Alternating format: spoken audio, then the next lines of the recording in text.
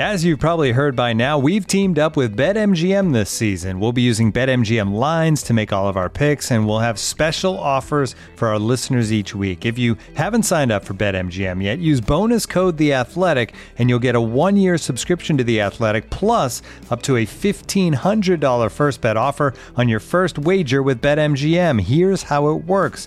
Download the BetMGM app and sign up using bonus code The Athletic. Make your first deposit of at least $10.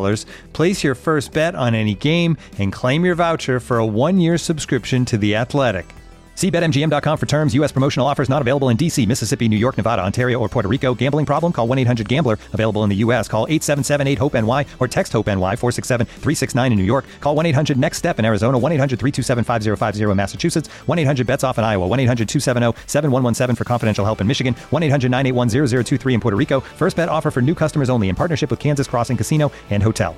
Don't forget, if you haven't signed up for BetMGM yet, use bonus code The Athletic, and you'll get a 1-year subscription to The Athletic, plus up to a $1,500 first bet offer on your first wager.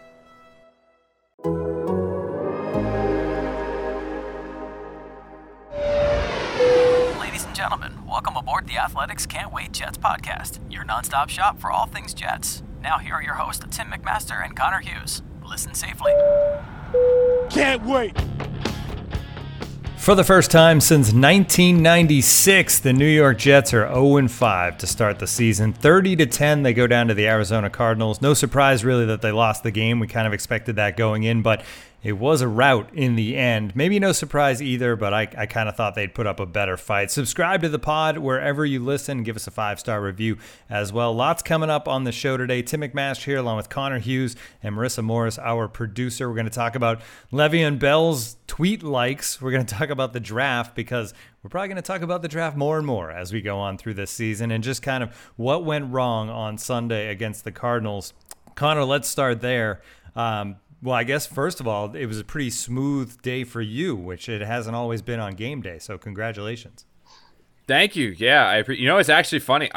This is like, obviously, this is like my favorite time of the year. Like we're starting to get into like true fall, and like when it goes from, I mean, the summer's fun. I like going to the beach. I love going out. Obviously, shorts are great. Although they reveal my chicken legs, which obviously my friends like to make fun of me for and all that. So I like where you can go like T-shirt and sweater jeans weather. is like my go-to. Yeah. But like more than anything else, like, and people know this about me, like my favorite article of clothing in the entire world is the quarter zip. And we are fast approaching official quarter zip season. And I might have like jumped the gun probably by like a week on Sunday, but I was able to rock the quarter zip to the game. So I went with like my favorite brown quarter zip with a dress shirt underneath. And I'll be honest, with my brown boots that I got from my guys over at Strivewise, like I was freaking rolling. Like I was like I looked good. Like I was like one of those where like I was going to leave the house and Bree even looked at me. She doesn't like give me credit too often. She goes like, you match pretty well. And like I got to give like I never even knew the quarter zip existed until like 3 years ago. And Dan Popper, who graduated with Marissa at Maryland, which obviously kind of takes him down a peg or two, but is our Chargers writer. He's the one who turned me on to quarter zips. And I was like, man, that's like, because you can do it up and make it like a formal shirt. You can do it down where you still look good, but you don't look too over the top. It was great, man. I was absolutely all about my quarter zip and was finally able to break it out and look good. And I actually I'm not going to lie, it's actually over in the corner right now. I was going to wear it again, but as I woke up today for this pod, I was like, all right, we're doing the video podcast. We're going to be rocking and rolling. We're going to be ready. I like opened my closet to grab one. I was like, oh, I'll just wear a hoodie today. And I'm not going to lie, and this is probably like the bad sign of us all being together too long for this podcast thing. But I opened it up, and the sweatshirt, the hoodie I was about to put on was the Monmouth one that Marissa made fun of me for on the Zoom call like 6 months ago when quarantine first started and we were all doing these Zoom things. And I put on like this big old Monmouth sweatshirt I used to have. And it's like 3 sizes too big because like a year ago I was 40 pounds heavier than what I am now. So like it like encompasses, it just consumes me. And I remember I wore it on a Zoom call and Marissa saw it and I got a text message like, what is that? So I looked at it, I was like, I can't wear that one posted anymore. it. So I put this one on. I didn't think about it. I was like, it's a hoodie. You were I was like, slunched over in your thing. It was like Sam Darnold. You in your oversized hoodie. You looked half asleep. And I was like, really? I mean, I know we're on Zoom, but you know. And I broke out a suit for our next one for that, just to kind of show Marissa so we can make it work a little bit. But yeah, I looked at that hoodie and I was like, that's too big. You know what's funny too is I've thrown it in the wash and dryer trying to shrink it up because Marissa's in my head now, and I can't. It doesn't work. The thing's like stuck being really big. So it's there for memories now. We got a comment on Twitter. I comment on Instagram that gosh, I'm losing it too, on YouTube that says, really, we were talking about your clothes. You know, the season is over. Yeah. We're not talking about anything else. We're opening up with that. That's the sign of how this, I'm stunned it's gotten this bad, but yeah. Saturday we're going to get into it. Don't worry. It was, we'll get to the game. It was, almost 80 degrees. We went actually hiking this weekend up in the Hudson Valley, and man, it was hot on Saturday. Yeah, good trip though, overall. It allowed me to not have to watch the Jets game live, which was nice. Watching it in a shorter amount of time on tape is a much better experience.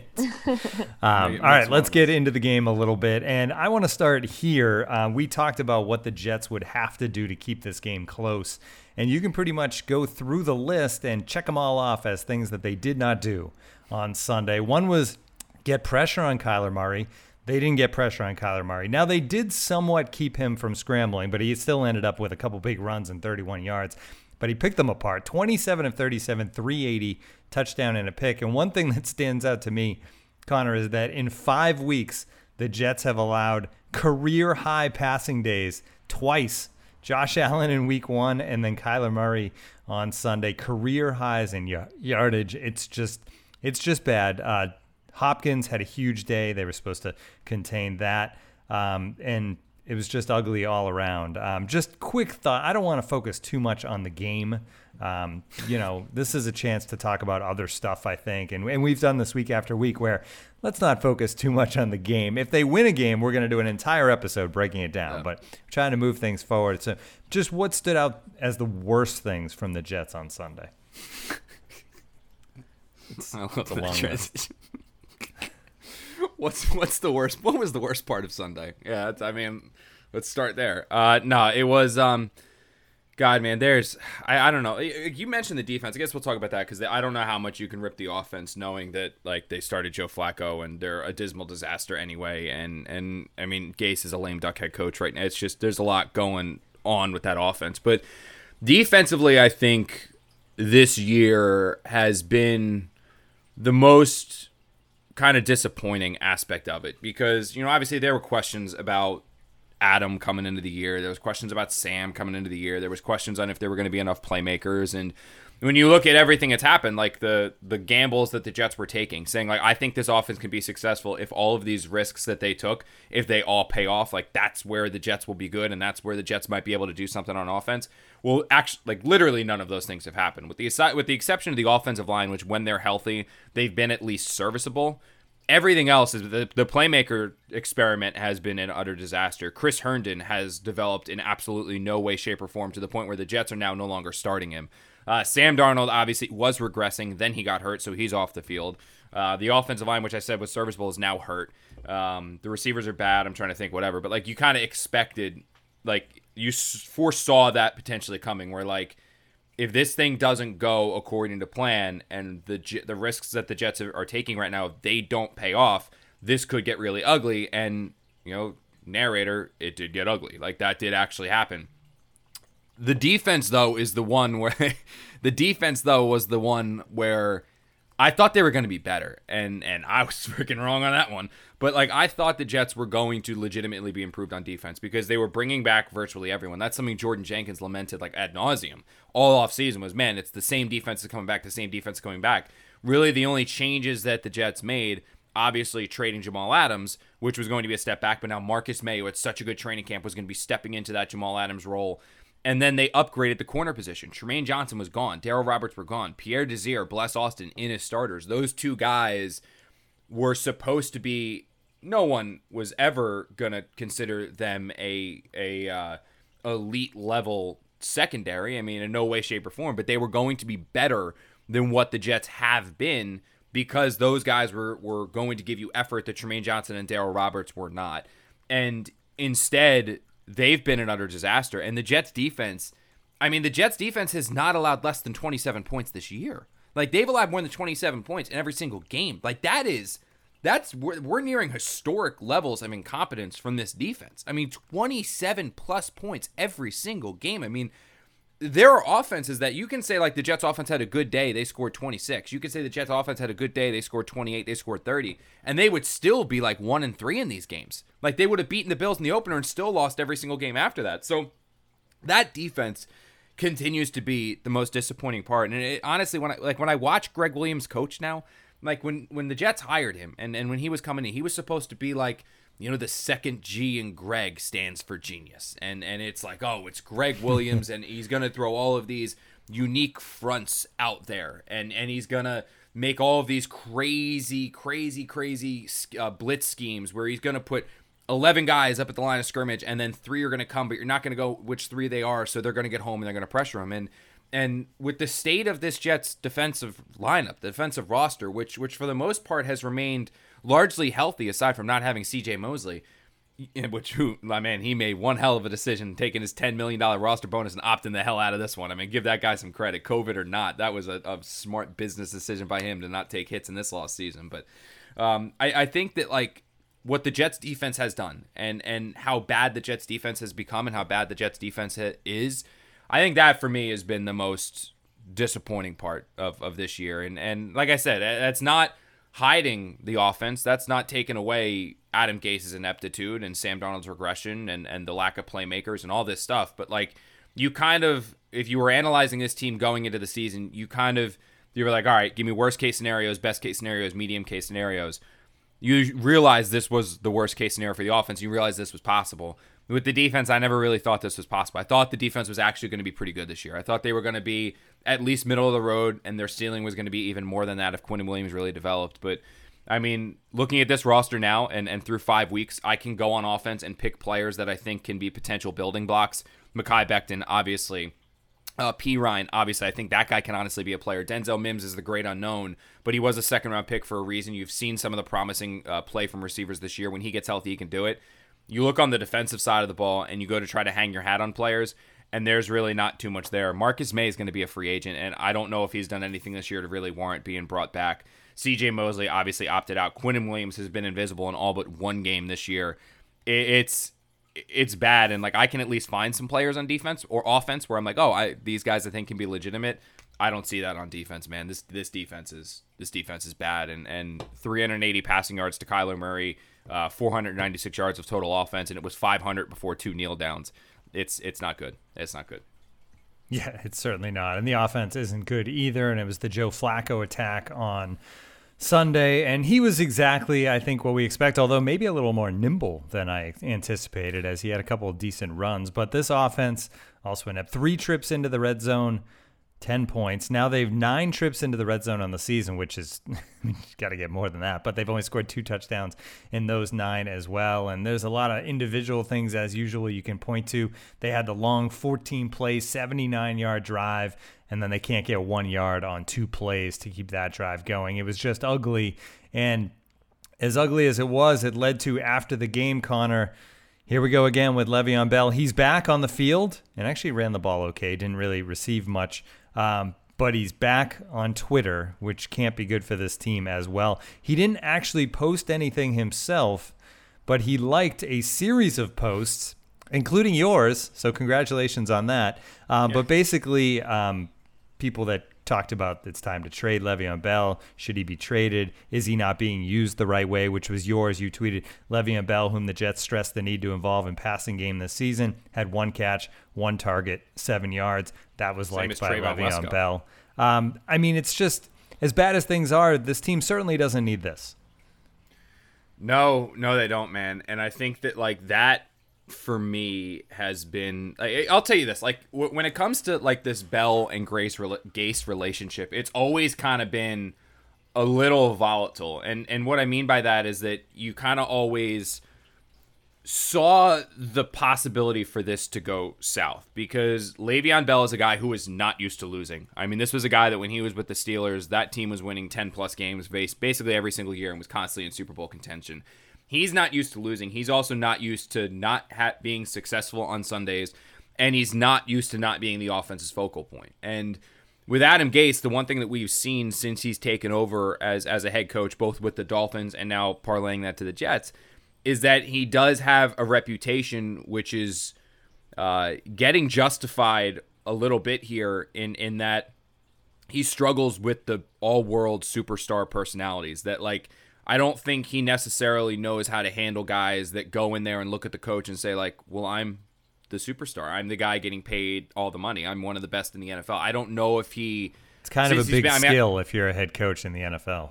Yeah, and it's one of the reasons why sometimes college coaches aren't able to parlay that to the pros, because when you're a college coach, like, you're the guy. Like, Nick Saban is the guy. Coach O is the guy. Like, they are these guys. Like, they are what is known as Joe Paterno. When he was at Penn State, he was known as the guy. So players, when they're 18, 19, 20-year-old kids, when they get to college, they're kind of like looking up the coach like, wow, I'm playing for these guys. When you go to the NFL, you start making Pro Bowls, you start making all pros, you start getting the $15 million a year.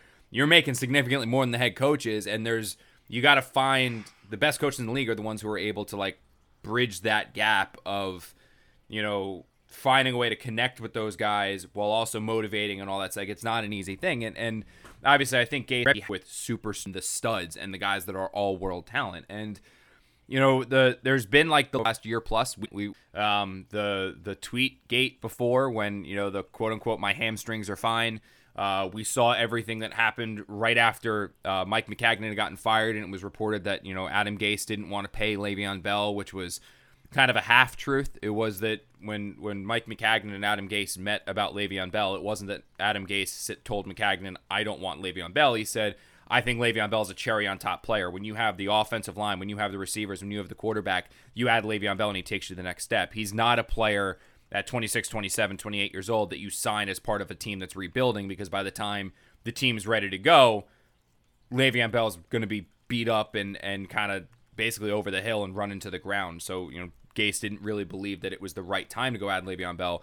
And then Mike Maccagnan walked into his office one day and was like, hey, guess what? We signed Le'Veon Bell. And that was kind of just the disconnect that had always been there between, Maccagnan and the Jets front office and the coaching staff and all that stuff. But aside from that, like, you've kind of always seen from that to all the crap that happened at the trade deadline, to the hamstrings are fine, to, like, all these little tiny things kind of, you've always believed that, like, look, Gase likes Bell now. Bell, I think, likes Gase to an extent. But you kind of felt like if this season started to turn south, and this season the losses began to pile up, and then with those losses piling up, Bell also was overall not very effective and not used and not putting up those numbers that he was used to with the Steelers, you kind of saw the possibility that this thing was going to fracture and potentially turn volatile and absolutely spoil well before the season came to an end. And I think you're starting to see that now, because Bell was wildly ineffective in the opener. Then he suffers the hamstring injury. He's out 3 weeks. He comes back here. You mentioned he had a decent day running the ball, 13 for 60.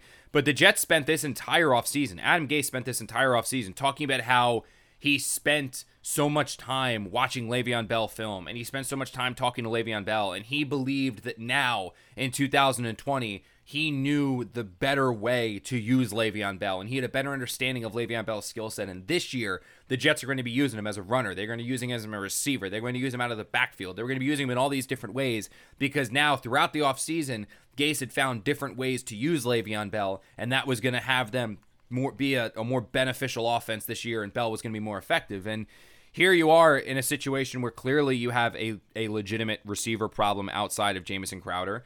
Your tight end that you called a unicorn and was supposed to be the difference maker on offense literally cannot catch the football or hold on to the football. And you have this all-pro, all-world running back that you kind of said, like, well, he's going to be a guy that's going to do so many more things this year. And you managed to throw him one single pass. And he caught that for 7 yards, but one total pass. I mean, that is the same amount of targets as Trevon Wesco, your fullback, who caught one pass for 5 yards. It's less targets than Braxton Berrios, your backup slot receiver, who had received 2 targets and caught nothing. It's right in line with Chris Hogan, who caught 3, who saw 3 targets, caught all 3 passes for 20 yards. Like, where is it? And Gase said, like, they put a safety down to kind of, like, stop Bell, but clearly Bell doesn't agree with it. And while Bell brought himself in and didn't go on the Twitter storm of tweeting, the fact that he's liking tweets, highlighting the fact that he was not thrown to, is an endorsement. The fact that he is liking tweets referencing the Jets' need to trade him and get rid of him to send him to a contender is an endorsement of that. And now what we have and is stunning. And like I said, you kind of saw the possibility for all of this to happen if the Jets lost and Bell wasn't effective this year. You saw that this was going to happen. What I'm surprised with and what I'm taken back with is that it's happening and it's October 12th. Like, we're through 5 games. There's still 11 weeks left. There's still 11 games left, 12 weeks. And it's already this bad. And just so everyone knows, it's not getting better. It's just going to get worse. Like they still got 2 games against the Patriots. They still got to play the Chiefs. They've got the upstart Miami Dolphins 2 times coming up. They've got the Chargers in LA who look good. I think they had the Rams and the Raiders. They've got those. They play the Seahawks. Browns. The Browns. They play the Seahawks. Like they play like these legitimate good teams where there is a very real possibility the Jets win only 1 or 2 games this year.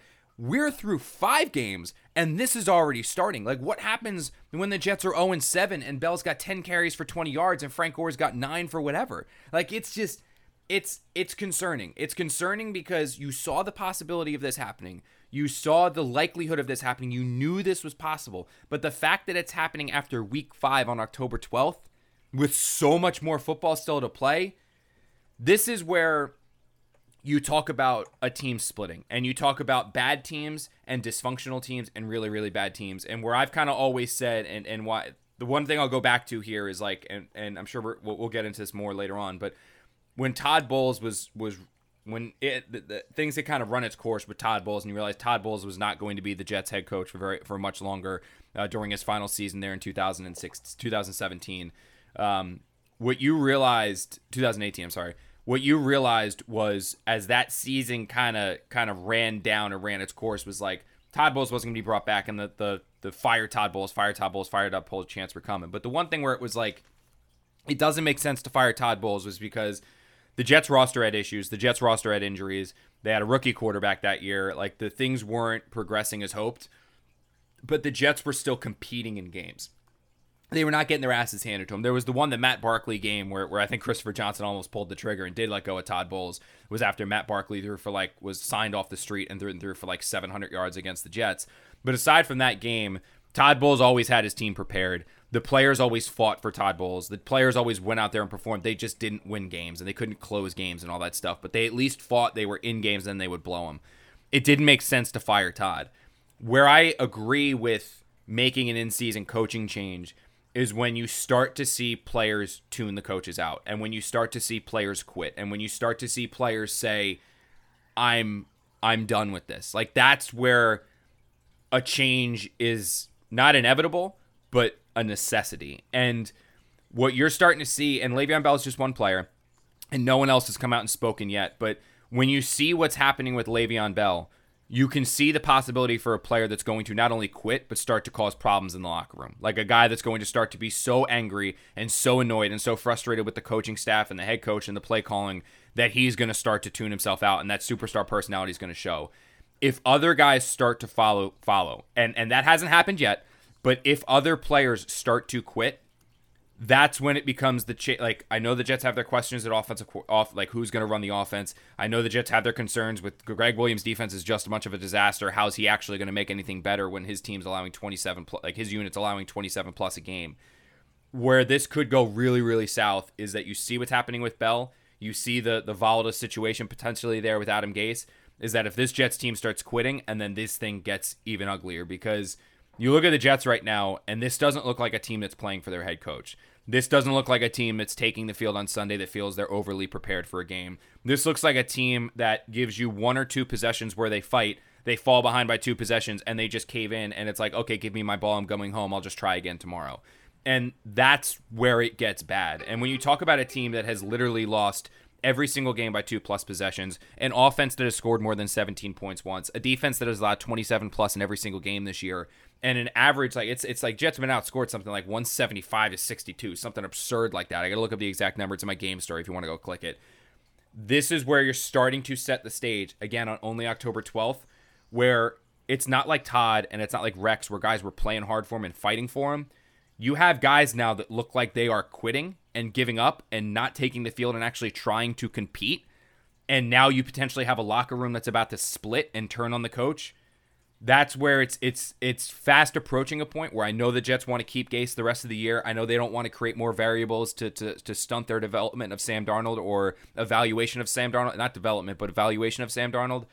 But a change might be a necessity if this continues this way. And the Jets have to find some way to nip it in the bud. And I don't know how you do it. All right, Connor. Take a drink there. Yeah, you need a break. All right, well, I got super coffee here because I woke up a little late and I was like, all right, I gotta write. Like, I gotta do my expeditional stories, and I had like ideas in my head. For whatever reason, I woke up with ideas today to write. I was like, all right, I don't want to lose them, so I like got to the computer. I started my coffee, got to my computer, started writing, but I didn't have a chance to eat breakfast yet, and I've been up since like 9:30, so like I'm starting to get a little LBS. So a rant is definitely going to be coming. Low blood sugar. I was like, wait, that's my family's like little acronym for that, but low blood sugar. Yeah, LBS. So I got like my super coffee with the protein, but then I made my coffee, so I have my actual coffee as well. So I'm like, it's showing. It's showing, Connor. Double caffeinated, baby. Double caffeinated. Yeah, double fisting caffeine. Chris, my editor's gonna love that. Yeah, double fisting caffeine. Looking for an assist with your credit card, but can't get a hold of anyone? Luckily, with 24/7 U.S.-based live customer service from Discover, everyone has the option to talk to a real person anytime, day or night. Yep, you heard that right. You can talk to a real human in customer service at any time. Sounds like a real game changer if you ask us. Make the right call and get the service you deserve with Discover. Limitations apply. See terms at discover.com/creditcard. Hey, it's Kaylee Cuoco for Priceline. Ready to go to your happy place for a happy price? Well, why didn't you say so? Just download the Priceline app right now and save up to 60% on hotels. So whether it's Cousin Kevin's Kazoo Concert in Kansas City, go Kevin, or Becky's Bachelorette Bash in Bermuda, you never have to miss a trip ever again. So download the Priceline app today. Your savings are waiting. Go to your happy place for a happy price. Go to your happy price, Priceline. How about the fact that Marissa did the entire DraftKings read and did not and managed to avoid the fact that she went 3-0 last week? I was trying to avoid the fact she went 3-0 this week. I went 0-3, so yeah, I went 1-2 again. Slow and steady. Yep, Marissa, that's comeback. It probably gets pretty close to our team. Yeah, have your moment to shine. Yeah, we're all pretty even, I think, overall. I think 2 games separate the three of us total, so it's good stuff. Yeah, so it's going to be an interesting next few weeks. Something's got to be interesting. Might as well be our picks every week. Yeah. That was a weak glow. Right. You went 3-0. You got to like have your moment. That was weak. I didn't like that. That was weak. You know, Connor, I don't like to brag until I have the trophy in my hands. We do need a trophy. So Did I say we're gonna get one this year? Like we got to get like an actual. Yeah, we should work on like that. I think I said we're gonna get like the Stanley Cup where it has the champions every single year. That'd be cool. If we could get that donated, that'd be great. We'll name it the Michael Dunn to honor all the Michael Dunns in the chat. Well, they have the Stanley Cup. We've got the Michael Dunn Cup. That's what we're gonna name it in honor of all of our Michael Dunns. All right, so this segment we should go kind of big picture. We'll talk about the draft a little bit, but let's talk about Joe Douglas too. You actually brought this up in kind of the pre-podcast chat about what we should talk about. I was a little surprised because, Connie, you've been a Joe Douglas defender for the most part and giving him time, and he's the right guy eventually. But Robbie Anderson, week after week, just torching defenses is making Joe look bad. 8 catches for $112 versus the Falcons on Sunday. He's got 300-yard games in 5 weeks. I mean, Robbie Anderson looks like exactly the receiver that the Jets need right now. Yeah, he does. I'll be honest. It's tough. The Robbie Anderson move is the one that this entire I think you can dig in on him for, because the Jets had their reasonings for it.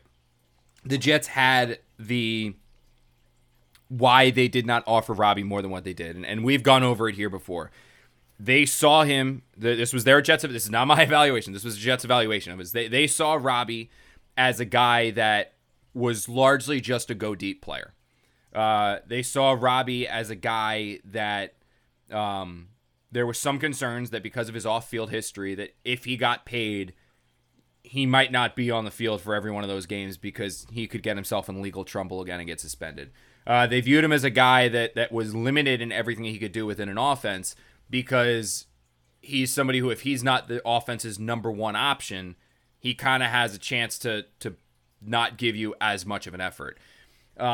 It was an evaluation that not just the Jets shared, because if everyone thought Robbie Anderson was capable, or if anyone else thought Robbie Anderson was capable of this, he would have gotten a hell of a lot more than 2 for 20 from one team in the Carolina Panthers. I mean, this pretty much came down to the Jets or the Panthers. They were the only two teams really realistically pursuing Robbie Anderson.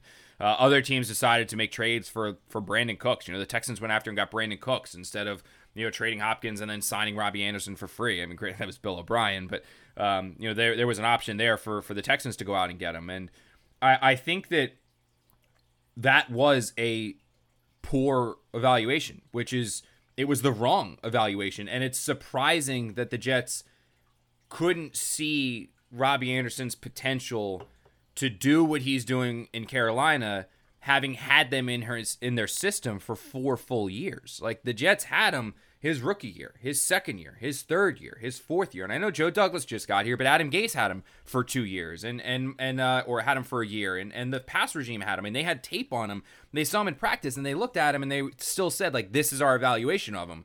They let him go. He goes to Carolina, and suddenly he's doing everything. I mean, I watched a little bit of that Panther game. Like, I tuned it on, and I've kind of heard some of the announcers talk about it. And they're like, yeah, Robbie Anderson's a guy who they really like because he has the ability to do so many different route combinations. And I'm like, Robbie? I was told this entire time he quit. I mean, that was the one bugaboo and the one massive, like, red flag for the Jets this offseason. The one massive red flag for Joe Douglas this offseason is that they evaluated Robbie Anderson. They put a number on Robbie Anderson because they felt he couldn't do all of the things that he's doing in Carolina. And I don't know why they felt that way, other than that's just how they felt. And that's the one big issue.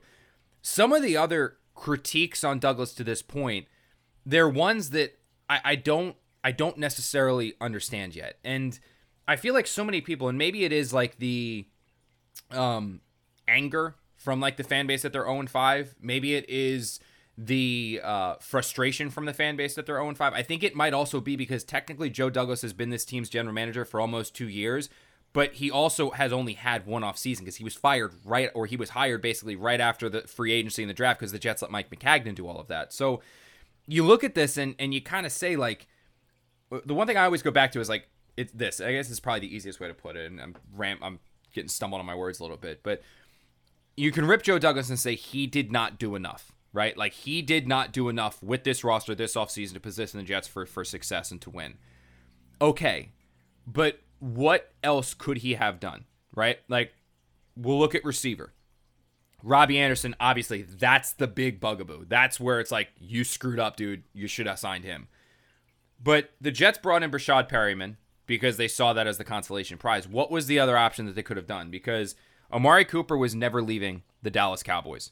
Emmanuel Sanders wanted to play for a contender. He went to the Saints. Cooper went back to the Cowboys. Those were the two top receivers on the free agent market. When Robbie Anderson went to Carolina, the Jets went to the fourth best option on the free agent market, which was Brashad Perryman, saying, you know what, this guy's healthy. He can do what he did for the Bucs the second half of last year. He's going to be a really good player. It obviously didn't work, but what else was Joe Douglas supposed to do at receiver? Was he supposed to draft someone in the first round? You couldn't draft somebody in the first round because they needed to take the offensive tackle, Mekhi Becton. Could they have traded Jamal Adams at the NFL draft, gotten that pick from the Cowboys, and drafted CeeDee Lamb? Yeah, that sounds good in theory. The Cowboys didn't offer the Jets anything on the draft for Jamal Adams. The option was there. The Jets were willing to trade Jamal Adams during the draft if they got a first-round pick. Nobody was willing to offer them a first-round pick during the draft for Jamal Adams. They did not get any calls. They didn't get any offers. So there was no chance of them drafting Jerry Jeudy or CeeDee Lamb unless they took them at number 11 instead of Mekhi Becton. Mekhi Becton looks like a franchise left tackle, so they made the right call. They drafted Denzel Mims. Denzel Mims hurt his hamstrings.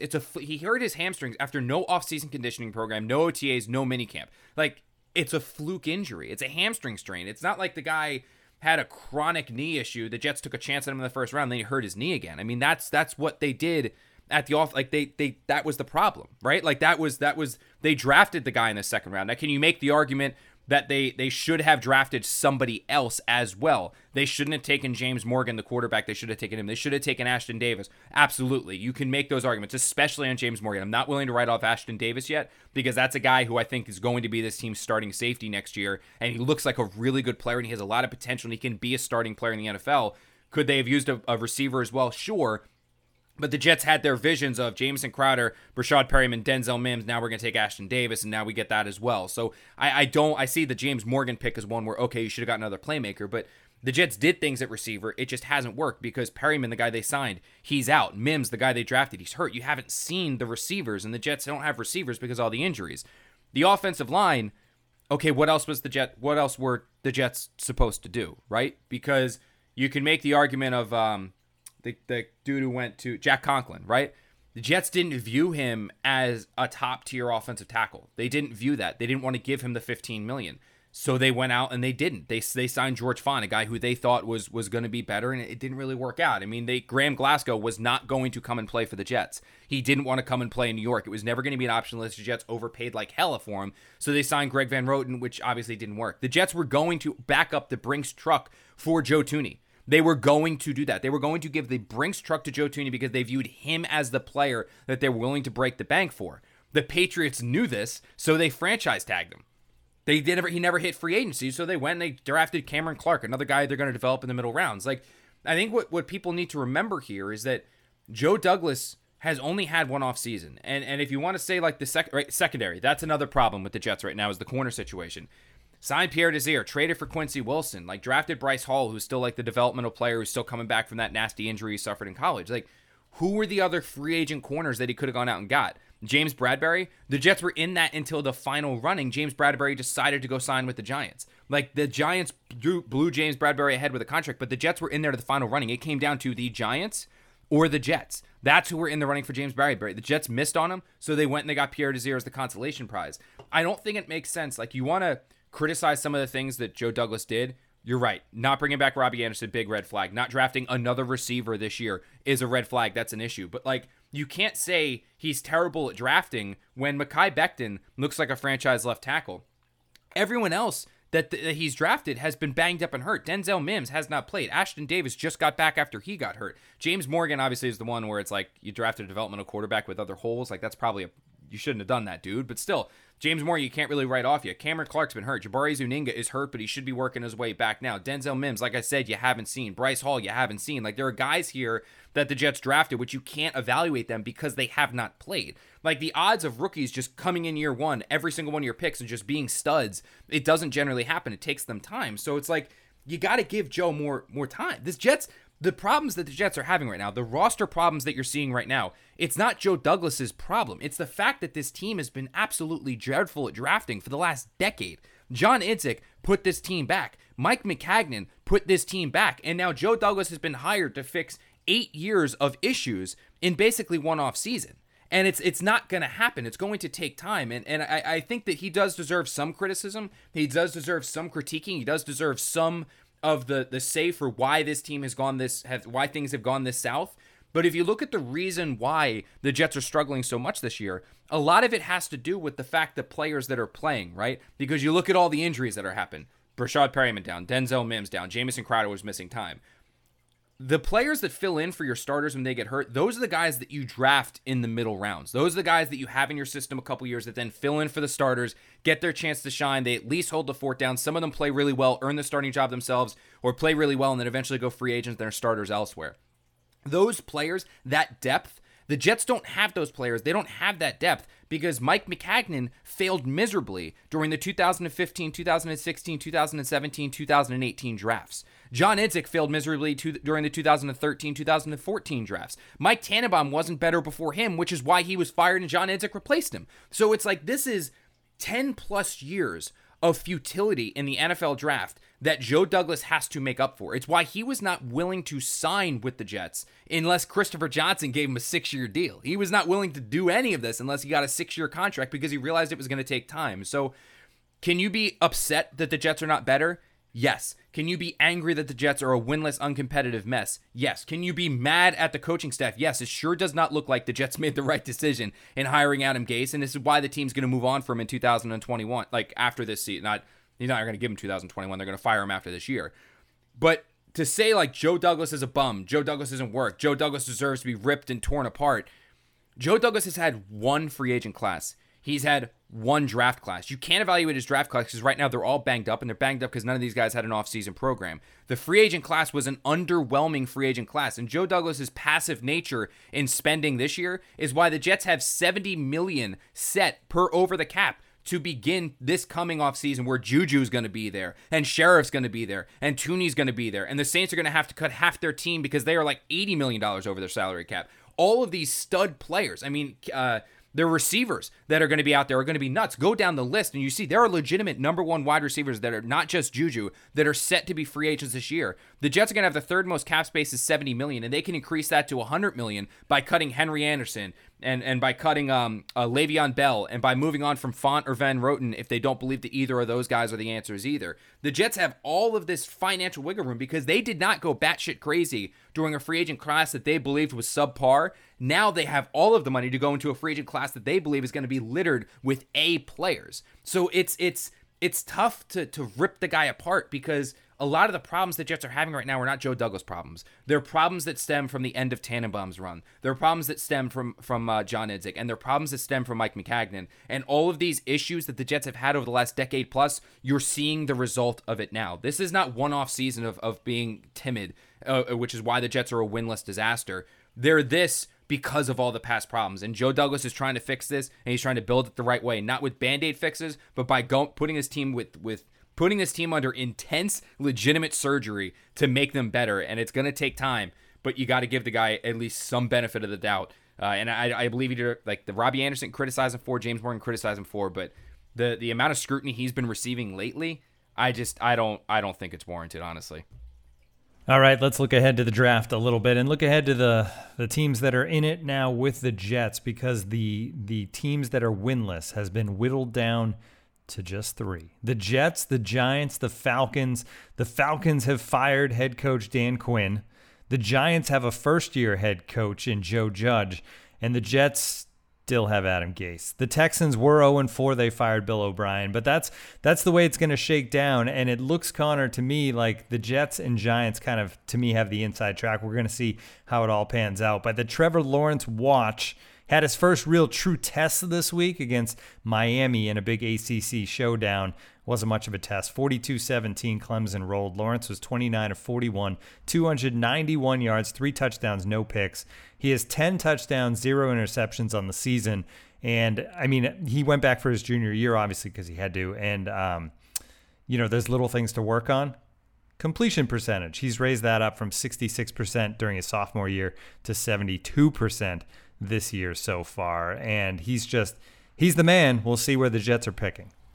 Yeah, this is what I do want to talk about this, because I see it on Twitter a lot, and I thought I was really clear on this. Like, I thought that this was something that I wasn't like mistaken on. Because I think what people misinterpret when I talk about the Jets drafting Trevor Lawrence is they view that as a slight at Sam Darnold, and that the Jets need a new quarterback. And that's what I'm saying, is that, the Jets are oh man, if the Jets go 4-12 this year, it means they need a new quarterback. They need to trade Sam Darnold.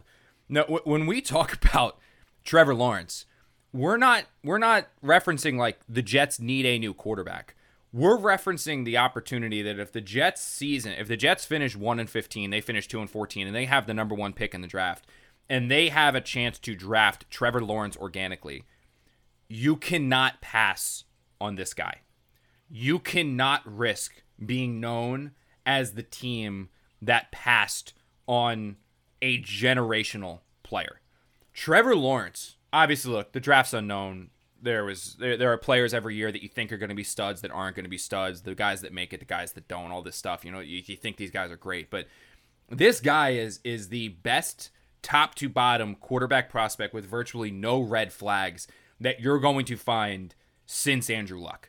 Like, that's what you're seeing. And you can talk about the program he plays in, the teams he's playing, the success he's already won at, the fact that Clemson's been a quarterback factory recently, all this stuff. But you watch the guy play, you watch how advanced he is with his reading of the defense, his progressions, his ability to go from one to the next. Then you go to his physical talents. You know, he's got the cannon for an arm. He's wildly accurate. He can also move around in the pocket. The fact he's been durable. I mean, he's been under the spotlight since his freshman year, and he's still had success. He had to replace Deshaun Watson. Who was the kid that came after Deshaun Watson that took him to the national title? I forget his name. He didn't. Yeah, right. he didn't make it, right? He didn't go to the NFL. Right. I'm not mistaken. And it was interesting because he was back, and 2 games into Lawrence's freshman year, they made him the starter over the guy who had been a wildly successful quarterback there for a year, basically. Because they realized he had to transfer. Yeah. As a freshman, and they saw it, and they were like, this kid's different, and they put him in there from the jump. I mean, I remember Marissa's cousin, one of my old roommates, Andrew Galicki, is a big Clemson guy. And I remember him sending me a clip 4 years ago of Trevor Lawrence in a spring game. And he goes, this kid is the next deal. And it was like that touchdown pass that he threw down the right sideline in like the Clemson scrimmage or whatever. Trevor Lawrence, if you have the chance to draft him, you have to draft Trevor Lawrence. This isn't, if the Jets are picking third, they're suddenly considering Fields from Ohio State.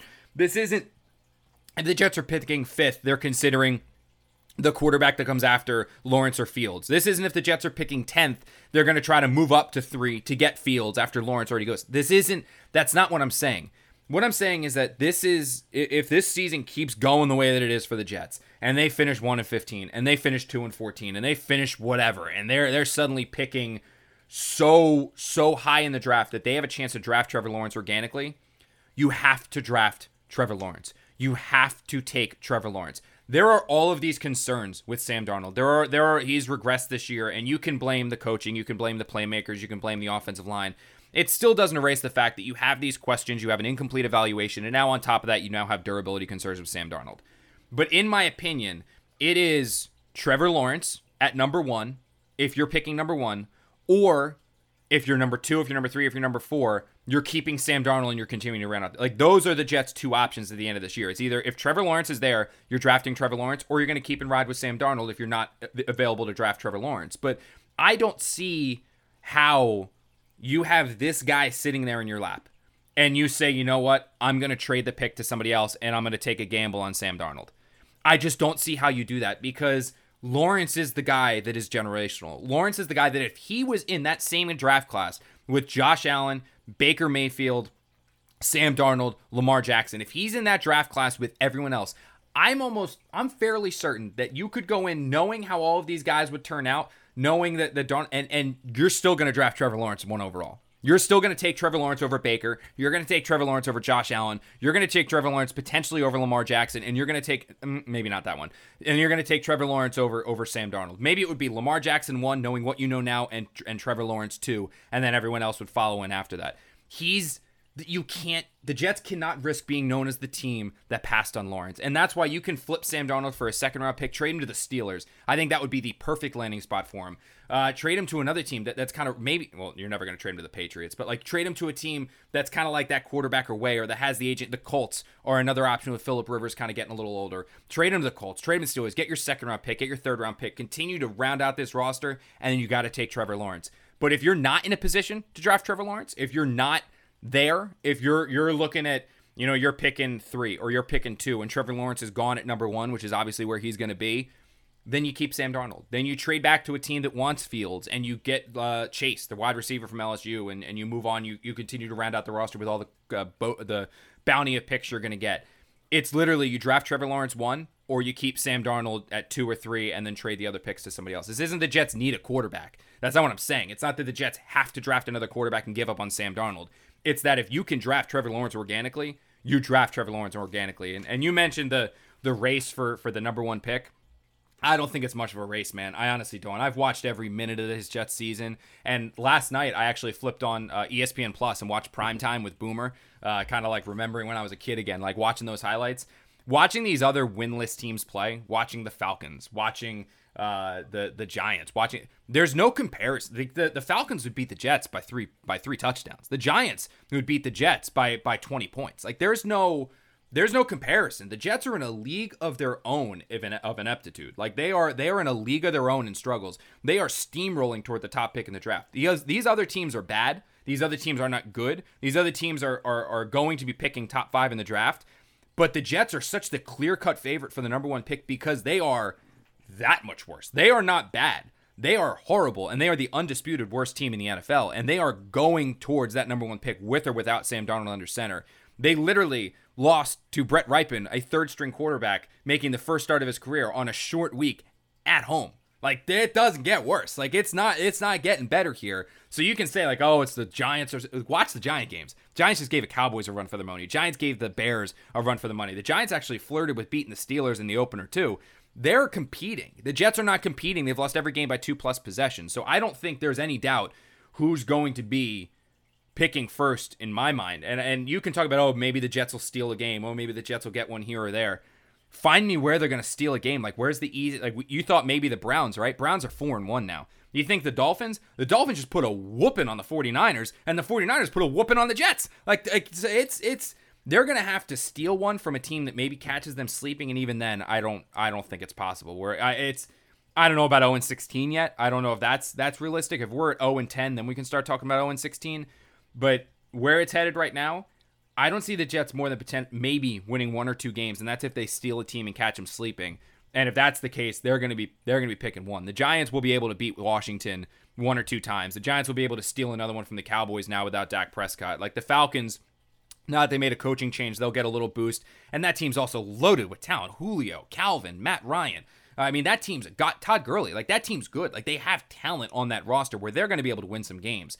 The Jets are not. Like the Jets are in a league of their own. And if this goes this way and they're picking one, I don't see how you pass on Lawrence. Like I just don't see how you pass on it because you cannot risk being known as the team that gave up on Lawrence. And if you take the gamble and you go with Lawrence and you miss, it's like he was a generational player. Everyone thought it's like it was bad luck, but you can't trade that pick to gamble on Sam Darnold turning it around. You just can. And the best way to describe it is if Trevor Lawrence and Sam Darnold were in the exact same class right now, if they were going into the exact same draft, there is no doubt who 32 teams are going to take.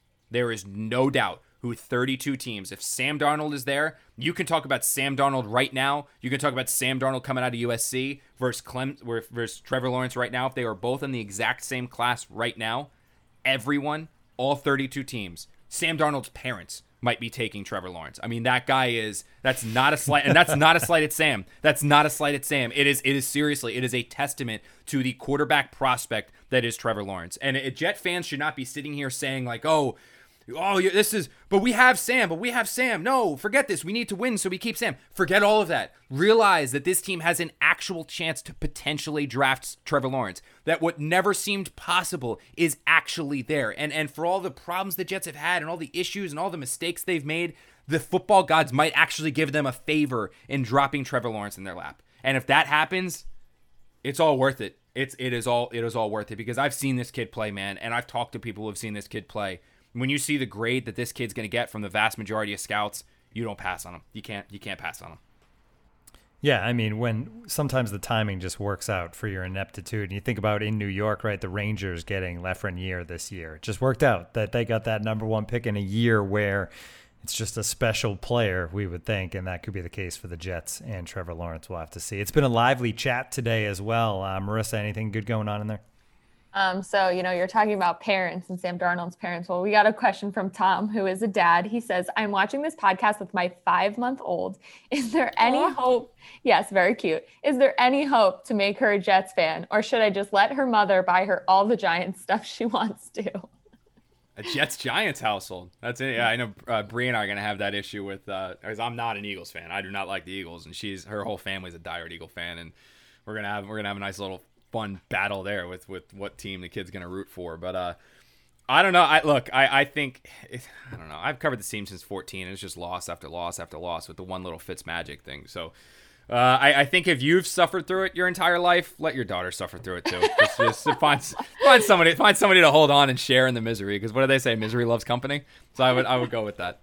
Maybe she can enjoy the Trevor Lawrence era. Who knows? Yeah. Maybe all she'll know is winning by then. Who knows? She's only 5 months old. I did dive in and I looked. Some people saying like, "Oh, the Jets will ruin Trevor Lawrence." I know it's blind faith, but I'm telling you, just trust Joe Douglas. Like I've called and talked to so many people that know this guy that say he's going to do this the right way, and it's going to be ugly in the beginning because that team has so many issues and there's so many problems right now. But he's going to do it the right way and build this the right way, and eventually you're going to have the final product that you want. It's just going to take some time. And I thought. Christopher Johnson thought, Adam Gase thought, Joe Douglas thought that Sam was going to be the guy leading that charge. If it's Trevor Lawrence, that's an even better option because now you're going to flip Sam for a second or a third round pick, get another second round or third round pick in this year's draft. You still have the second first rounder. I mean, they can, with that and then all the cap space, the turnaround doesn't have to take that long. It's not going to take that long. So it's there. It's just, hold on. Just believe in this. Believe in Joe Douglas. Don't believe in a lot about this team, but you can believe in Joe Douglas. I truly believe that. Faith in Joe Douglas. We'll try to hang on to something, and that's all we have is a dream of Trevor Lawrence under center for this team. That's going to do it for this week's edition. We are going to be back with you later in the week. Get you ready for that Chargers game as the Jets, we'll see if they go to 0-6 or finally find their way into the win column. If you need a subscription to The Athletic or have a friend who needs one, go to theathletic.com/the Can't Wait podcast. You can join right now for just $1 a month. Follow us all on Twitter as well. It's Connor_J_Hughes for Connor. I'm at Tim M. McMaster. Marissa's at Marissa_Morris. That's going to do it for this edition of the Can't Wait podcast. Have a great day, everyone.